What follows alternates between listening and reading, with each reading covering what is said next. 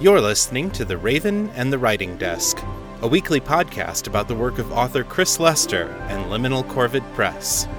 This is episode 2. Hi folks, welcome back to The Raven and the Writing Desk. I am Chris Lester, the creator of Metamor City. You can find my work at chrislester.org and metamorcity.com, and this podcast is going out in both of those places. We're going to start the show today with your weekly writing report.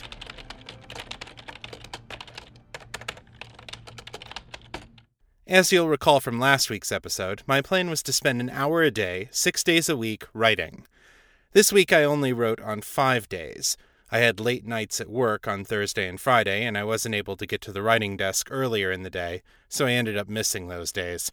I made up for it by writing for 2.5 hours on Saturday and an hour on Sunday, for a total of 6.5 hours.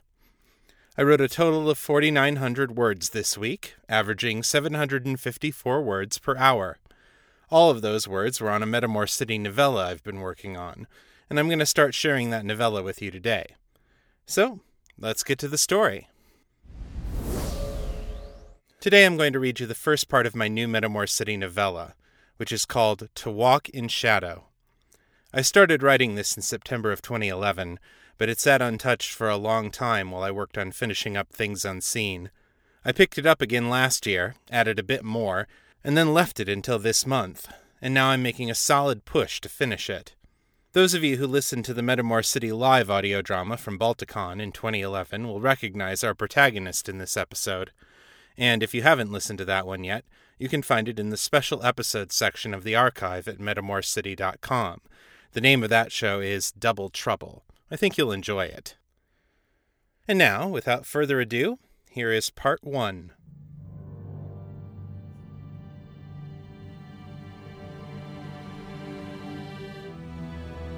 To Walk in Shadow by Chris Lester.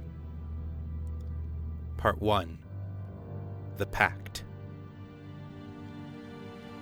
The sun hid itself on the day the devil came to the city.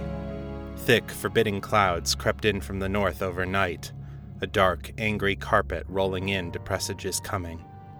Thunder rumbled in those clouds, brooding sullenly around the high towers, like a giant grumbling over his pieces on a chessboard, but no rain fell. The air was cold and clammy, full of mist and stranger things, shapes that danced in the corner of the eye, then disappeared when one looked at them directly. And if their disappearance was often followed by the faint whispers of mocking laughter, those who were so afflicted would eventually shake their heads and continue onward, wondering at the strange state of mind the clouds had engendered. Agent Jessup sat alone in the thick of the fog, at the top of Matthias Tower, behind the yoke of a large black skimmer with tinted windows. The landing pad where he waited was one of the smaller ones at the skyport, well away from the commercial shipping traffic. Private shuttles and light flyers sat hunched in their hangar bays, looking as cramped and discomfited as a flock of pigeons huddling on a windowsill in an autumn storm.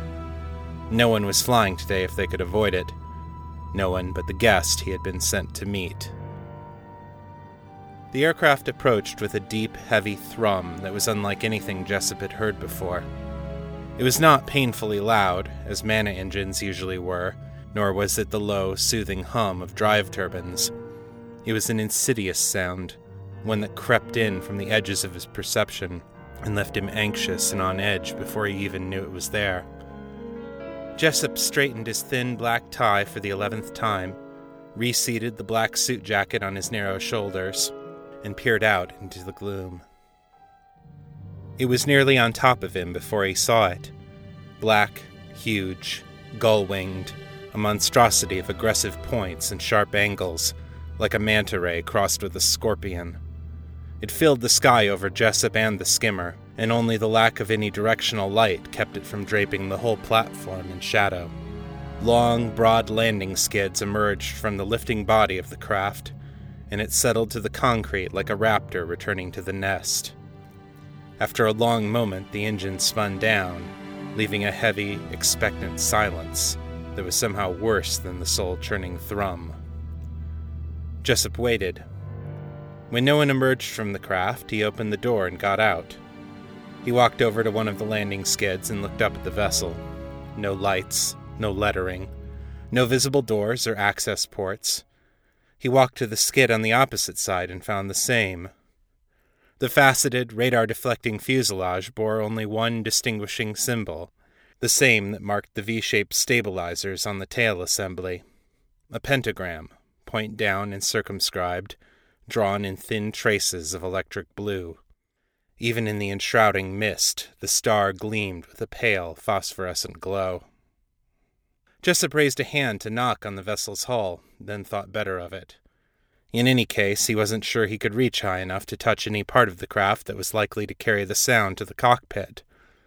A cold wind whispered past, sending a chill down the back of his neck, the phantom laughter coming again from a place infinitely distant and far too near. He shuddered and returned to the skimmer, the wind wrapping itself around him like the arms of a dead lover. He slammed the door shut and cranked the heater to maximum. A polite, cultured voice came from behind him. "You know, if the climate disagrees with you, it seems far more efficient to just wear a thicker coat. You needn't stand on formality on my account." Jessup jumped halfway out of his seat.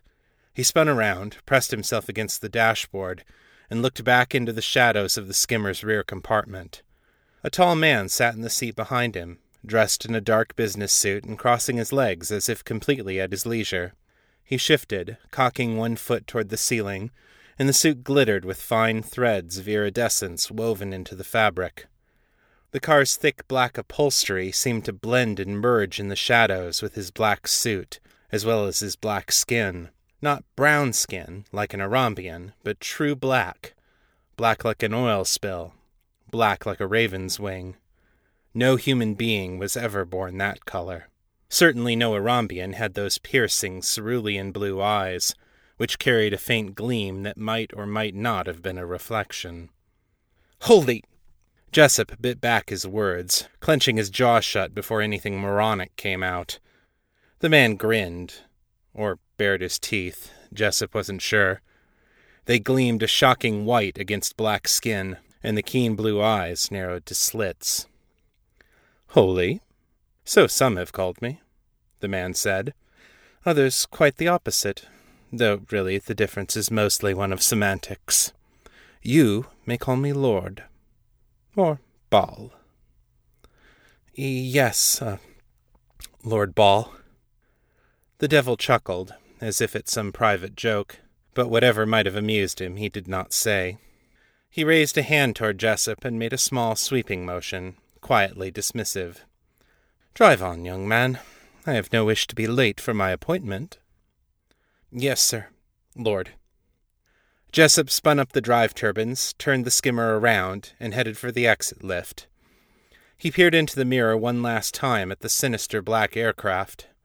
His passenger caught the direction of his gaze and looked back as well, smiling with apparent fondness at his vessel. "Magnificent, isn't it?" he said, the pride coming through in his voice. "The finest in divine magic and mortal technology. We've brought you a long way for a race of clawless, fangless bipeds." Normally, Jessup might have argued in defense of his species. He might have said humans were doing just fine without the gods controlling their destinies, and that Baal's history of backing tyrants and dictators had spawned millennia of suffering and cruel oppression. But it was one thing to argue such points at the Academy. It was quite another to start an argument with the Prince of Shadow. Jessup ignored the bait and tried to redirect the conversation. "I was just trying to figure out how you move people in and out of that thing. I didn't see any doors." "They are on the other side," Baal said, smoothly. "What, on the top? That doesn't seem very practical." "No," the devil said, slowly, as if speaking to a small child. "They are on the other side. You will not see them in the mortal dimensions." Understanding dawned. "So you can't get into the ship at all unless you can walk through shadow." He paused, then added, "Neat trick." He tried to sound casual and only mildly impressed. From the way his voice squeaked when it came out, he probably hadn't succeeded. The devil chuckled, then leaned back in the seat and laced his fingers behind his head. "You're a strange choice for an honor guard, aren't you, Agent—" He paused, as if waiting for Jessup to supply his name. Jessup kept his mouth shut tight. "Young, inexperienced, obviously intimidated," Ball went on. "I would almost think it was meant as an insult, but that isn't Marai's style. What happened? Did you anger one of your superiors or something?" Jessup grimaced. He'd asked about that himself when they gave him the assignment. Specifically, what he'd asked was, "Oh gods, why me?" But the gods were not predisposed to explain themselves to mortal men, especially not the gods they were meeting today. "The commander gave me a job," Jessup told the prince. "If he says do this, I do it." "Unquestioning obedience to authority, eh?" Ball murmured. "Impressive. I must commend Marai on the new training regimen." Jessup decided to quit while he was behind. He kept his mouth shut for the rest of the drive. The meeting was held in the Citadel's western minaret, which was off-limits to the general public, and thus the most secure part of the structure. Jessup took the secret access lift, hidden in a nondescript building 800 meters west of the square. After passing through 3 layers of checkpoints, he drove down a long underground tunnel and emerged in the VIP parking garage under the Citadel. He sat down in an open spot, secured the parking brake, then got out and opened the door for Ball. This time, at least, the prince used the door like a human being. The place felt curiously abandoned as they took the lifts and passageways to the receiving room. The last time he'd been here, Jessup had seen hundreds of clerks, aides, and functionaries bustling around the tower on imperial business. This time there were 2 receptionists at the bottom and top of the express lift, and a handful of lightbringers in white dress uniforms, replacing the usual security guards. Everyone else seemed to be gone or deliberately keeping out of sight, which was probably the truth. This meeting was as low profile as Kaya could make it, but there was no hiding it from the help. The receiving room door opened ahead of them. The man holding it was a tall and well-muscled theriomorph with the features of a raccoon. He wore a black suit of modern ballistic armor, but the katana at his side spoke of a warrior's training from an earlier age. He crossed his fists over his heart and bowed to their guest of honor, his dark eyes glittering with irony. "Ball." "Richter." Ball nodded to him, a superior acknowledging the honor due him, and continued past into the room. He showed the god of war his back without the least sign of concern. Jessup hung back, hesitating. Lord Richter, for his part, seemed unruffled by Ball's slight. He turned his grim, too perceptive gaze on Jessup.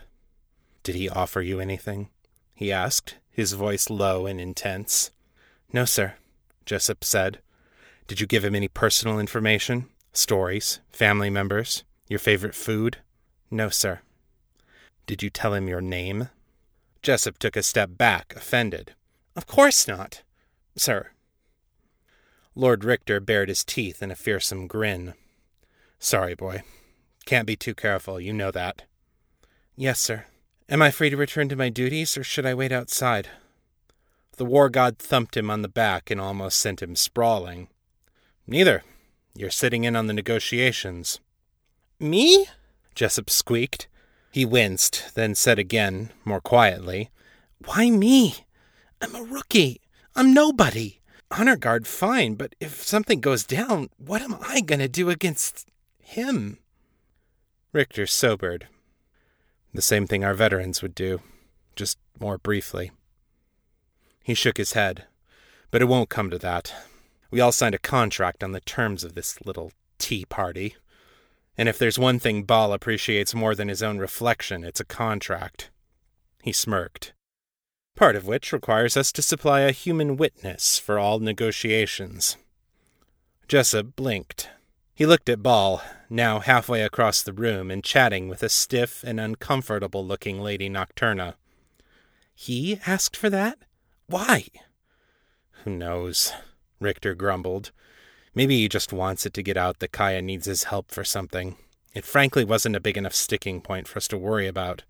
He gestured toward the table in the center of the room, a long, oval-shaped affair with neat stacks of papers laid out in front of each of a dozen seats. Go on, stay close to him. See if you can figure out why he wants you here. And what if things, go bad at the bargaining table? Jessup asked. Richter patted his back, a little less forcefully than before. We put a proviso of our own in the contract. Whatever happens, he's required to protect you for as long as you're serving as his escort. Ironically, you're safer next to him than anywhere else. That didn't exactly make Jessup feel relaxed about the situation, but it helped a little. Okay, well, I guess I'll go play escort then. Richter nodded to him respectfully. Good luck, Agent. Thank you, sir. Jessup caught up with Ball as he approached Lady Akala. The goddess of healing was dressed in a long white satin dress that shimmered like the pearls around her neck. Her long golden hair was bound up in a simple, elegant arrangement, held in place with a comb trimmed in abalone. She raised her wine glass and looked down her long, straight nose at Ball, her sapphire eyes cold and hard. Ball. Her tone revealed nothing but her disdain. Hello, sweet sister-in-law, Ball purred. He made a show of looking her up and down. I'm so glad you could be here. It's been too long. Family should really make more of an effort to stay in touch, particularly when the fates remind us how fleeting life can be. A stab of old grief shot through Akala's eyes, and rage came fast on its heels. If the stars died before I saw your face again, it would not be too long, she hissed. You dare to speak of him to me? He who is your better in all but deceit and treachery? Ball smiled blandly. Yes, it's a pity Cameloth didn't take more lessons from me on that score. He might still be with us. He gestured at her glass. And you might be drinking something finer than half-rotten grapes. Akala's face twisted with abject loathing. Her hand tightened on the glass until Jessup was afraid she would snap the stem. Silence stretched long and brittle between them. My lady? Jessup asked softly. Can I get you anything? Akala took a sudden breath, closing her eyes. Her shoulders rolled back, held there for a moment, then settled into a more relaxed position. When she opened her eyes again, her composure was restored. I shall not break the peace of this conference, she said, her voice low but intense. But do not mistake my self-discipline for forgiveness. She turned on her heel and stalked away to the other side of the room. Ball watched her go, his eyes lingering appreciatively on her backside. Tell me, Agent, he said, are the females of your race as skilled in hatred as ours? No, of course not. Ours have so many more years to practice. Still, there is a certain proportional similarity, is there not? Jessup held his tongue. After a long moment, the devil turned and eyed him, raising his brows expectantly. Ah, so he wanted dialogue. Jessup decided that the safest course was to let the prince do most of the talking. I'm not sure, Lord. Why does she hate you? Oh, Akala's hatred for me is as old as the stars, Ball chuckled. But she has refined it to impressive heights since the death of her husband. She is convinced I had some hand in it. Did you? Jessup asked. Actually, no, Ball said. He sipped his wine and scanned the crowd with studied indifference, like a lion watching a herd of antelope in the afternoon sun. You know we are bound by Gaish from slaying one another, my kin and I. The elders forbade it after we slew 2 of the Titans in the age before this one. No direct harm may be done by one of us to another. I had heard that, yes, Jessup admitted. But, what about indirect harm? The devil smiled. Oh, I'm not against it, as a rule. But in this case, not even that. I felt it when my brother died, when his essence passed to another, but I had no involvement in the matter. Camelot was sick for many years, diseased of the mind and the heart because of his daughter's betrayal. I had not seen him in many years when he died, and I have no idea why it happened." He shrugged. "Not that Akala believes me." Jessup cleared his throat. "Well, Lord, you are known as the father of lies." Baal looked mildly affronted. "Pure propaganda from my brother, young man. In fact, I count it as a matter of pride to speak nothing but the truth." Jessup blinked. I didn't realize that truth was important to you, Lord." "Oh, it's not in itself," Baal said. "Lying is a useful enough strategy, perhaps, for children and fools. But in the vast array of the manipulative arts, it is by far the crudest and the least imaginative." His electric blue eyes sparkled knowingly. "Control someone by telling them lies, and you risk losing all when the truth is discovered. Control someone with the truth, particularly the truth of his own needs and desires, and nothing in the world can release him. Except himself, of course, and the odds against that are greatly in your favor."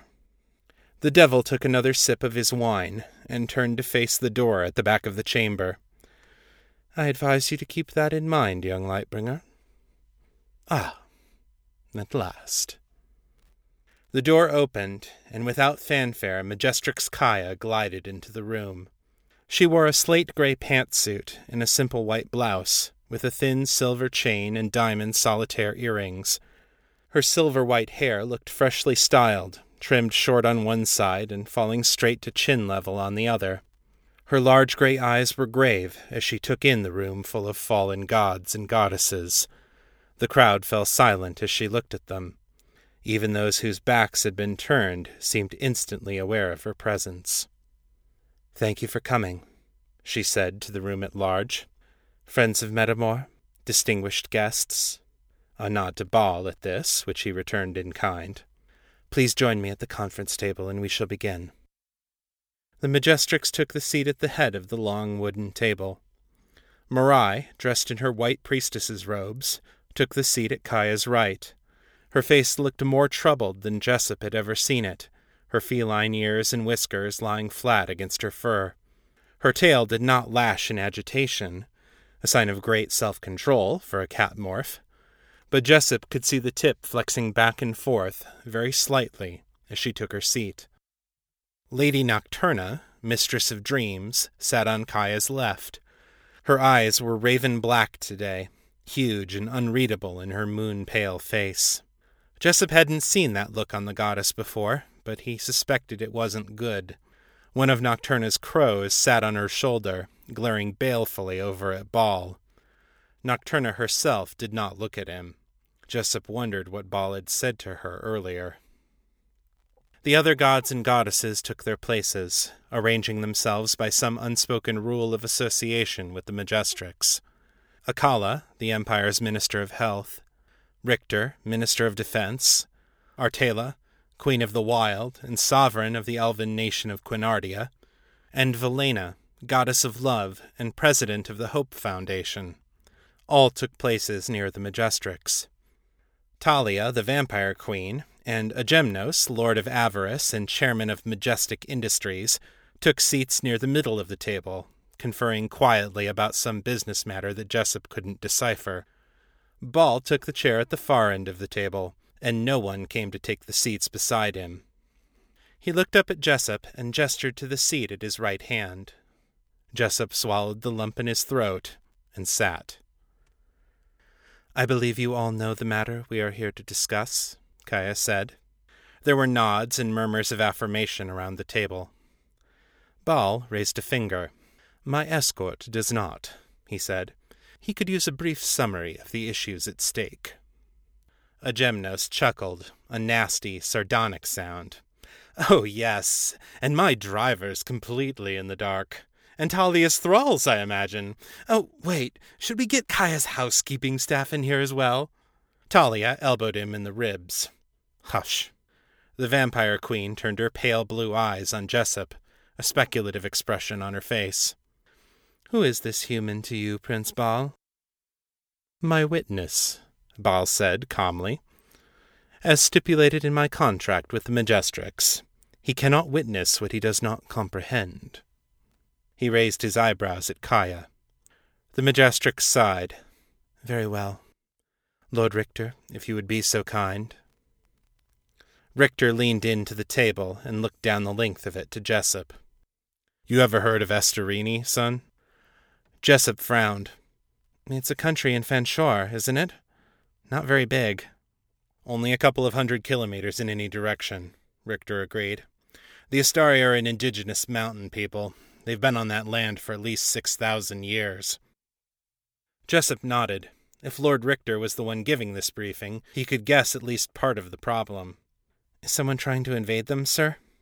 Invasion has never worked very well against Esterini, Richter said, with what sounded like admiration. They don't go looking for trouble, but they're tough. Have to be where they live. And those mountains are death for foreign armies.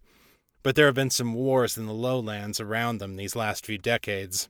Some territory changed hands, and now they're completely surrounded by one nation, Majora. Which is not an indigenous people, Velena said, a dark expression on her lovely face. They're descended from Arambian and Yamatoan colonists, like most of the humans in Fanshore these days. And like most colonials, they think undeveloped land is a treasure chest waiting for them to open it. Majora wants the ore in those mountains, Richter said.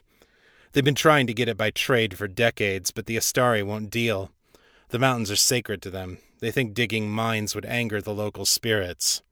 Which is actually true, Artela said. I have daughters in those mountains. They've taken quite a liking to the Astari. Jessup thought through the possibilities. If one nation wanted what another nation had, and war and trade were both off the table, there weren't a lot of options, unless they were prepared to get very, very nasty. What did the Majora do to the Astari, sir? Jessup asked. Richter glowered. Disease, he said. Stafford's fever. We can't prove they did it on purpose, but... He raised an empty hand, palm upward, and shook his head. Jessup felt sick. Oh, gods, he whispered. The Astari have been mostly isolated for 6,000 years, Lady Akala said. She looked as angry now as when she'd been speaking to Baal earlier. They have no resistance to this plague. Thousands were dead before we even received word of it. Jessup looked back and forth between the assembled demigods. They might possess only a fraction of their former power, but still... Can't you do something about it? Any of you? Akala looked away, jaw clenched in anger. Velena bowed her head. Nocturna's expression was still remote, unreadable. Sure, son, Richter said. There's a lot we can do. It's a question of what it costs us. Majora is a sovereign nation, and the Empire's agreed to respect other nations' borders. By which he means I have agreed to respect their borders, Majestrix Kaya said. I will not be forsworn, my child. The big reason the Empire has the goodwill it has in the world is because, for as powerful as we are, we try not to meddle, Richter said. If we send skyships through Majoran airspace, a lot of other countries will see that as meddling. The Majestrix will lose some of the moral authority she counts on to get things done diplomatically. Jessup turned to Talia and Agemnos. What about you two? You're not tied to the Empire. If the Church of Eternal Brotherhood sent a few mercy ships, or Majestic hired out its trading vessels... Talia smiled thinly. We've tried that, on both counts. Majora has placed Esterini under quarantine, ostensibly to protect their own people from the epidemic. Which, conveniently, will no longer be a problem when all the Astari are dead, Agemnos said dryly. This is so wrong, Jessup said. We have to do something. We can't let Majora get away with genocide on a technicality. Technicalities, Baal said, can do a great deal more than most people suspect. Which brings us to the matter at hand, Majestrix Kaya said. Majora has forbidden us to enter Esterini across their borders. I intend to send our people by a different path. For just a second, Jessup did not understand. Then he turned and looked at Baal. The Prince of Shadow looked uncharacteristically grave. All traces of his earlier amusement had vanished. "You don't know what you are asking for," he said. Kaya raised a hand, palm outward. "I know the realm of shadow means a great deal to you," she said. "I have no interest in violating your domain, or in establishing a lasting presence there. If I had my wish, my people would never set foot there at all. But the crisis is a desperate one, and in desperation I come to you, the keeper of secret paths and unseen doors. Help me, Baal. Tell me your terms. Let me save the Astari." Baal sat back in his chair and steepled his fingers, his expression grave. The silence stretched until Jessup thought he would never answer.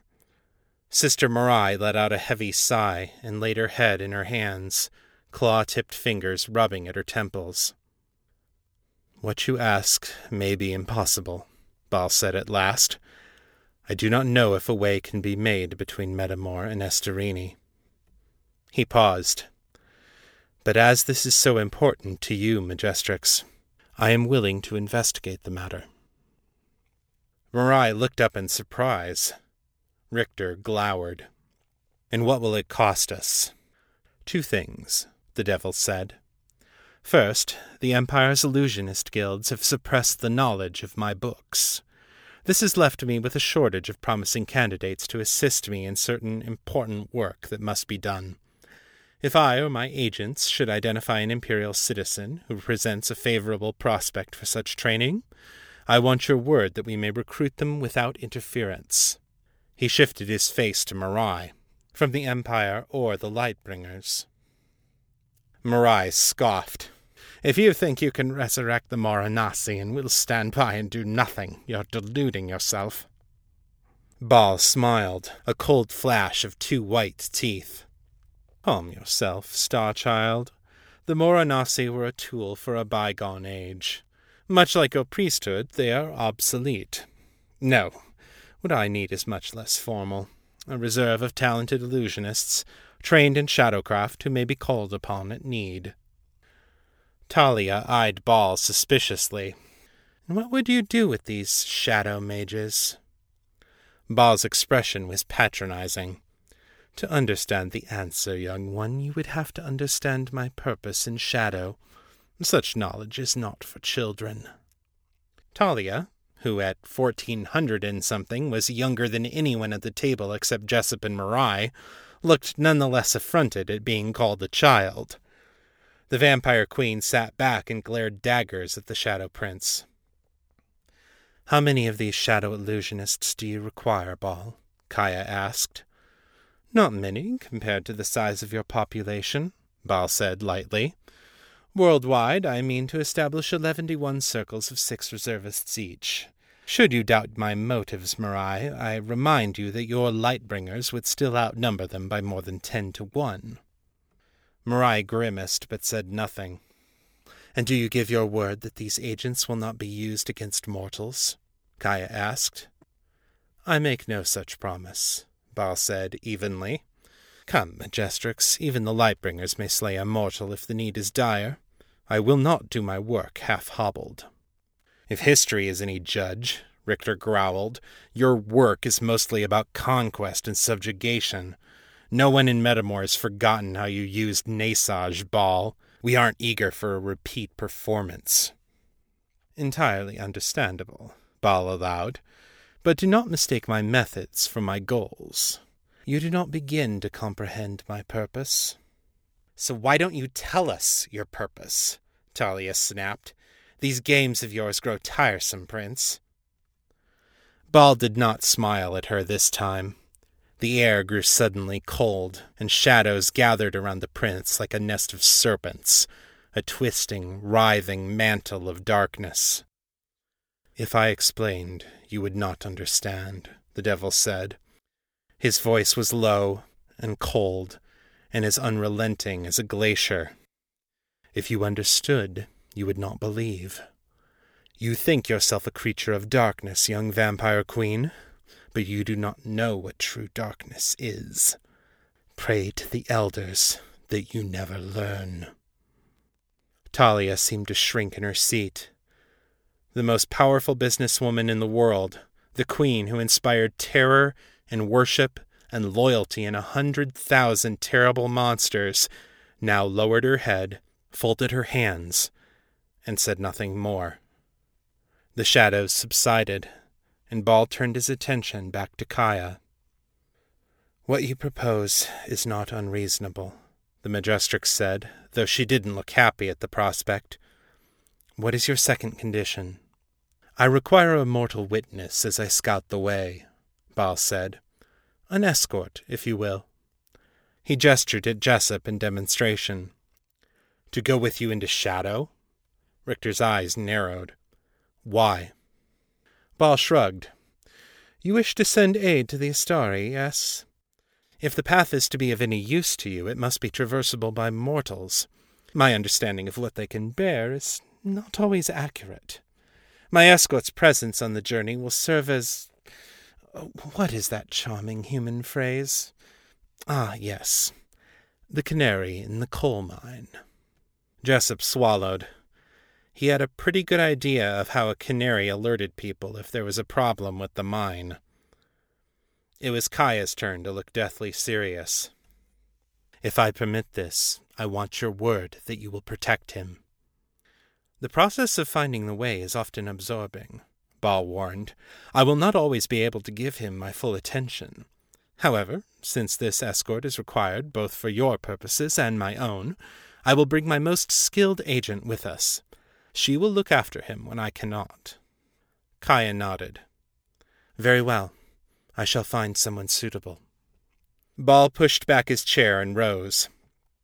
He pulled a business card from an inner pocket, silver letters on glossy black, and handed it to Jessup. "Have the escort meet me at this address," he said, still looking at Kaya. "I shall send you the contract this afternoon. Have your immortal return it with your signature." "Of course." The Majestrix rose, and the others did likewise. "Thank you, Bal." The devil smiled and bowed, and said nothing. Then he turned and left the room, and Jessup hurried to follow him back to the skimmer. The address Bal had given Jessup belonged to a penthouse suite in Cooley Tower, a structure of dark stone and darker glass festooned with gargoyles and jagged spires. Today the mist hid most of the building from view as they approached, which made it even more unsettling than usual. Ball said nothing during the drive, only stared out the window as if deep in thought. Jessup pulled into the fourth-level garage, parked the skimmer, and opened the back door for him. Ball gave him a distracted nod as he exited the vehicle. "Thank you, Agent," he said distantly, not even looking at Jessup as he strode to the lift. "I expect I'll see you soon." "Me?" Jessup shivered. He certainly hoped the Majestrix wasn't going to pick him as the prince's escort into shadow. He got into the skimmer and headed back to the Citadel to return it to the motor pool. He had just finished signing the paperwork for the vehicle when a page came over the intercom. "Agent Jessup, please report to conference room 1535. Agent Jessup to 1535. The motor pool attendant raised her eyebrows at him. Jessup shrugged. "What's the fastest way to get there?" he asked. The attendant consulted her maps of the Citadel. "Express lift 17, North Concourse." She gestured to a door at the far end of the garage. "Go through there and turn right at the third intersection." "Thanks." The conference room was at the end of a long, narrow hallway on the 15th floor, mostly occupied with administrative offices for the Citadel. White walls, acoustic tile ceilings, and tan carpets gave the place a bland, bureaucratic feel, as far removed as possible from the dramatic architecture of the Citadel's public areas. Jessup saw no one in the offices he passed. Evidently this wing had been given the day off as well. The conference room door bore a sign with the room number and nothing else. Jessup knocked, waited, and, hearing no reply, tried the door handle. It opened.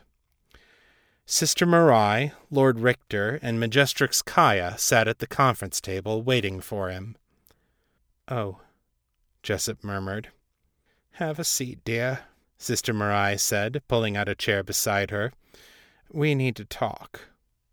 Jessup sat. You want me to go with him, don't you?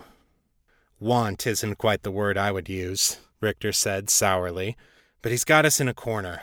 Either we play things his way or we give up the plan altogether. But why me? Jessup asked. Isn't there someone better qualified? Mirai put her hand on his. Clyde, dear, shadow walkers aren't exactly common. Ball wasn't lying when he said the knowledge had been suppressed. Besides, Richter said, the fewer people who know about this business, the better. You're already in the loop. That's true, sir, Jessup admitted. But wouldn't the commander be a better choice? I know he doesn't know shadow magic, but if something goes wrong... Mirai shook her head. Janus wouldn't be the best choice for a mission like this. He doesn't cope well with moral ambiguities. Anyway, his position is too sensitive to expose him to Ball's influence. Shadow can do strange things to people, and there's no telling what secrets Ball might ferret out of him if he were compromised. Jessup's heart sank a little. So, in other words, I'm expendable. Mirai squeezed his hand. Oh, don't take it so hard, dear. Being a Lightbringer means serving something bigger than yourself. For the right mission, we're all expendable. Even me. The Majestrix raised a hand for silence. Her stone-gray eyes looked into Jessup's, and he saw there a well of deep compassion and love. For the Astari, yes, but also for him. When she spoke, her voice was low and grave. Agent Jessup, I will not command you to do this. In the end, it is your choice. Jessup nodded, thinking. I don't want to do it, he admitted. But if I don't, you'll have to find someone else. Yes, the Majestrix said. And if he doesn't find a way through shadow for you, then more of the Astari will die. Majestrix Kaya's eyes glistened. Yes. Will he keep his promise to protect me? He will keep his word to the letter of the contract, Kaya said. It is his way. Jessup nodded again. He could feel fear twisting in his gut, whispering at him to say no, to walk away. But then he thought of the Astari, a peaceful people on the verge of dying out because of another nation's greed and treachery. If he could help them, he could save more lives in one mission than most Lightbringers saved in a lifetime. And wasn't saving people the whole reason he had become a Lightbringer in the first place? All right, he said. I'll do it.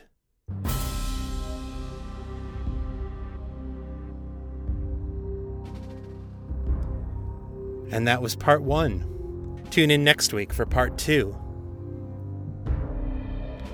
Many of the characters in this episode are immortals, and they actually date back to the original Metamor Keep stories that Metamor City grew out of. Richter was a character created by Chris Hoekstra, who sometimes goes by the name Deranged Kitsune. You can find Richter's adventures before he became the God of War at metamorkeep.com, along with a much younger version of Mirai, and occasional appearances by Kaya, Akala, and some of the others in this episode. Even before the gods fell to Earth, they weren't shy about meddling in events at Metamor. Now, let's get to some feedback. Hi, Chris. It's Nubilis. I'm sure you were expecting this call because I love calling voicemail lines. Nobody else seems to, but I like it. Anyways, it sounds like you've got a good plan for keeping the Metamor City podcast alive and keeping writing. And you know what? All those production values are fabulous, but in my experience so far, what people really want is the story. And I'm not sure that the full cast audio is a really good medium. I think doing audio drama is audio drama, and doing prose is prose, and a good voice can do a single read just fine. And I'm working on a few stories for you, so maybe I can give you a week off once in a while. Bye. Thanks, Nabilis. I am still fond of the full cast audiobook, and when it's done well, it can be amazing. I think Abby Hilton's Guild of the Cowrie Catchers, J. Daniel Sawyer's Down from 10, and T. Morris's Billabub Battings all proved how a full cast can add value to the listening experience, and I think so did Making the Cut. The problem, of course, is that it is an absolute ton of work, so from now on I intend to save it for special occasions. Audio drama is fun too, and I hope to do more of it in the future. And I can't wait to hear your own future Metamor stories. They're always a big treat for me. I just want to let you know how excited I am to hear your work back up. I've been missing it for a lot. Been listening to all your other stuff before and really been missing it. So thank you very much for putting your work back out there. I appreciate it. You're welcome, and thanks for the encouragement. It's good to be back. I received email feedback from Amanda Sterling, who writes, "Hi, Chris. You're back!" And the crowd goes wild. Wanted to let you know, I am going to miss hearing things unseen, sniff sniff, wipe a tear, but I am very, very excited about The Raven and the Writing Desk. I enjoy hearing your update, and I am looking forward to your short stories and musings about writing. Long live the magic spreadsheet! And I completely understand how life can get turned upside down with family and dogs and, yes, laundry. How does that pile never ever seem to get smaller? Always on the bright side, dogs, laundry, and all, Amanda.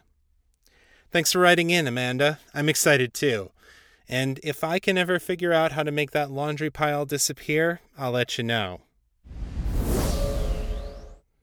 Lastly, Abigail Hilton chimed in on Facebook with this message.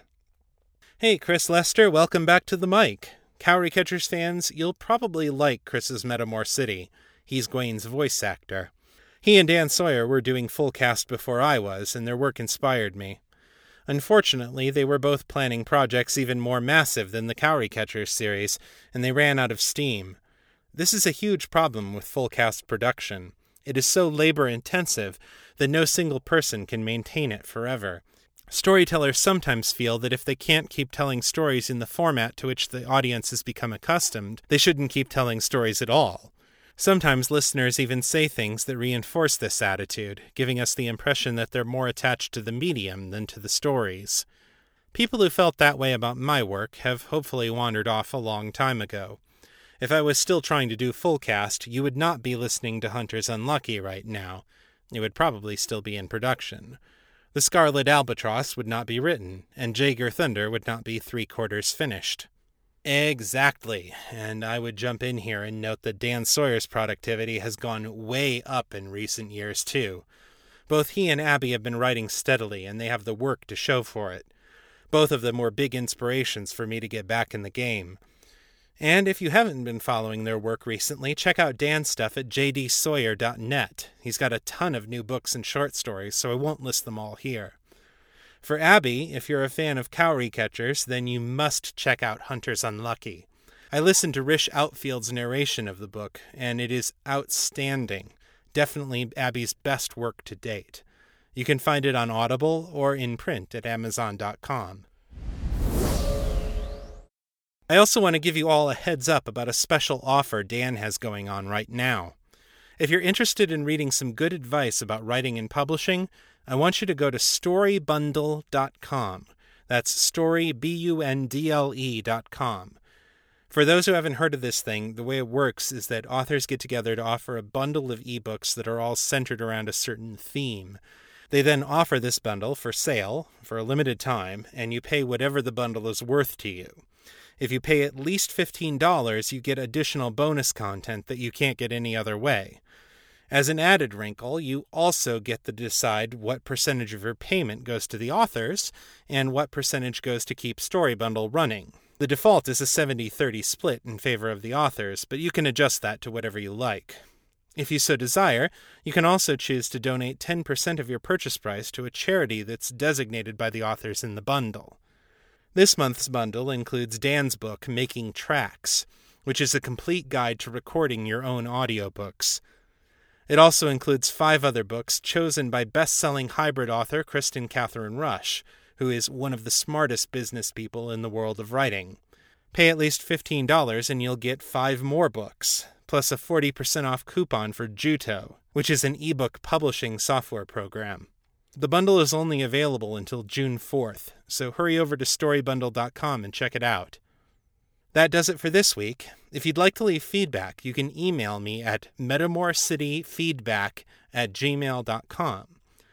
To leave a voicemail, call 641-715-3900 and enter extension 255082, followed by the pound sign. I'd love to hear from you. And if I get more voicemails, I'll play them here, and if I get too many of them, I'll put together a feedback show. You can find me on Twitter as Etherius, ETHERIUS, and my blog is at chrislester.org. Thank you for listening, and until next time, keep it on the bright side. This is Chris Lester, signing out. This podcast is copyright 2015 by Liminal Corvid Press and is released under a Creative Commons Attribution, Non-Commercial, No Derivatives license.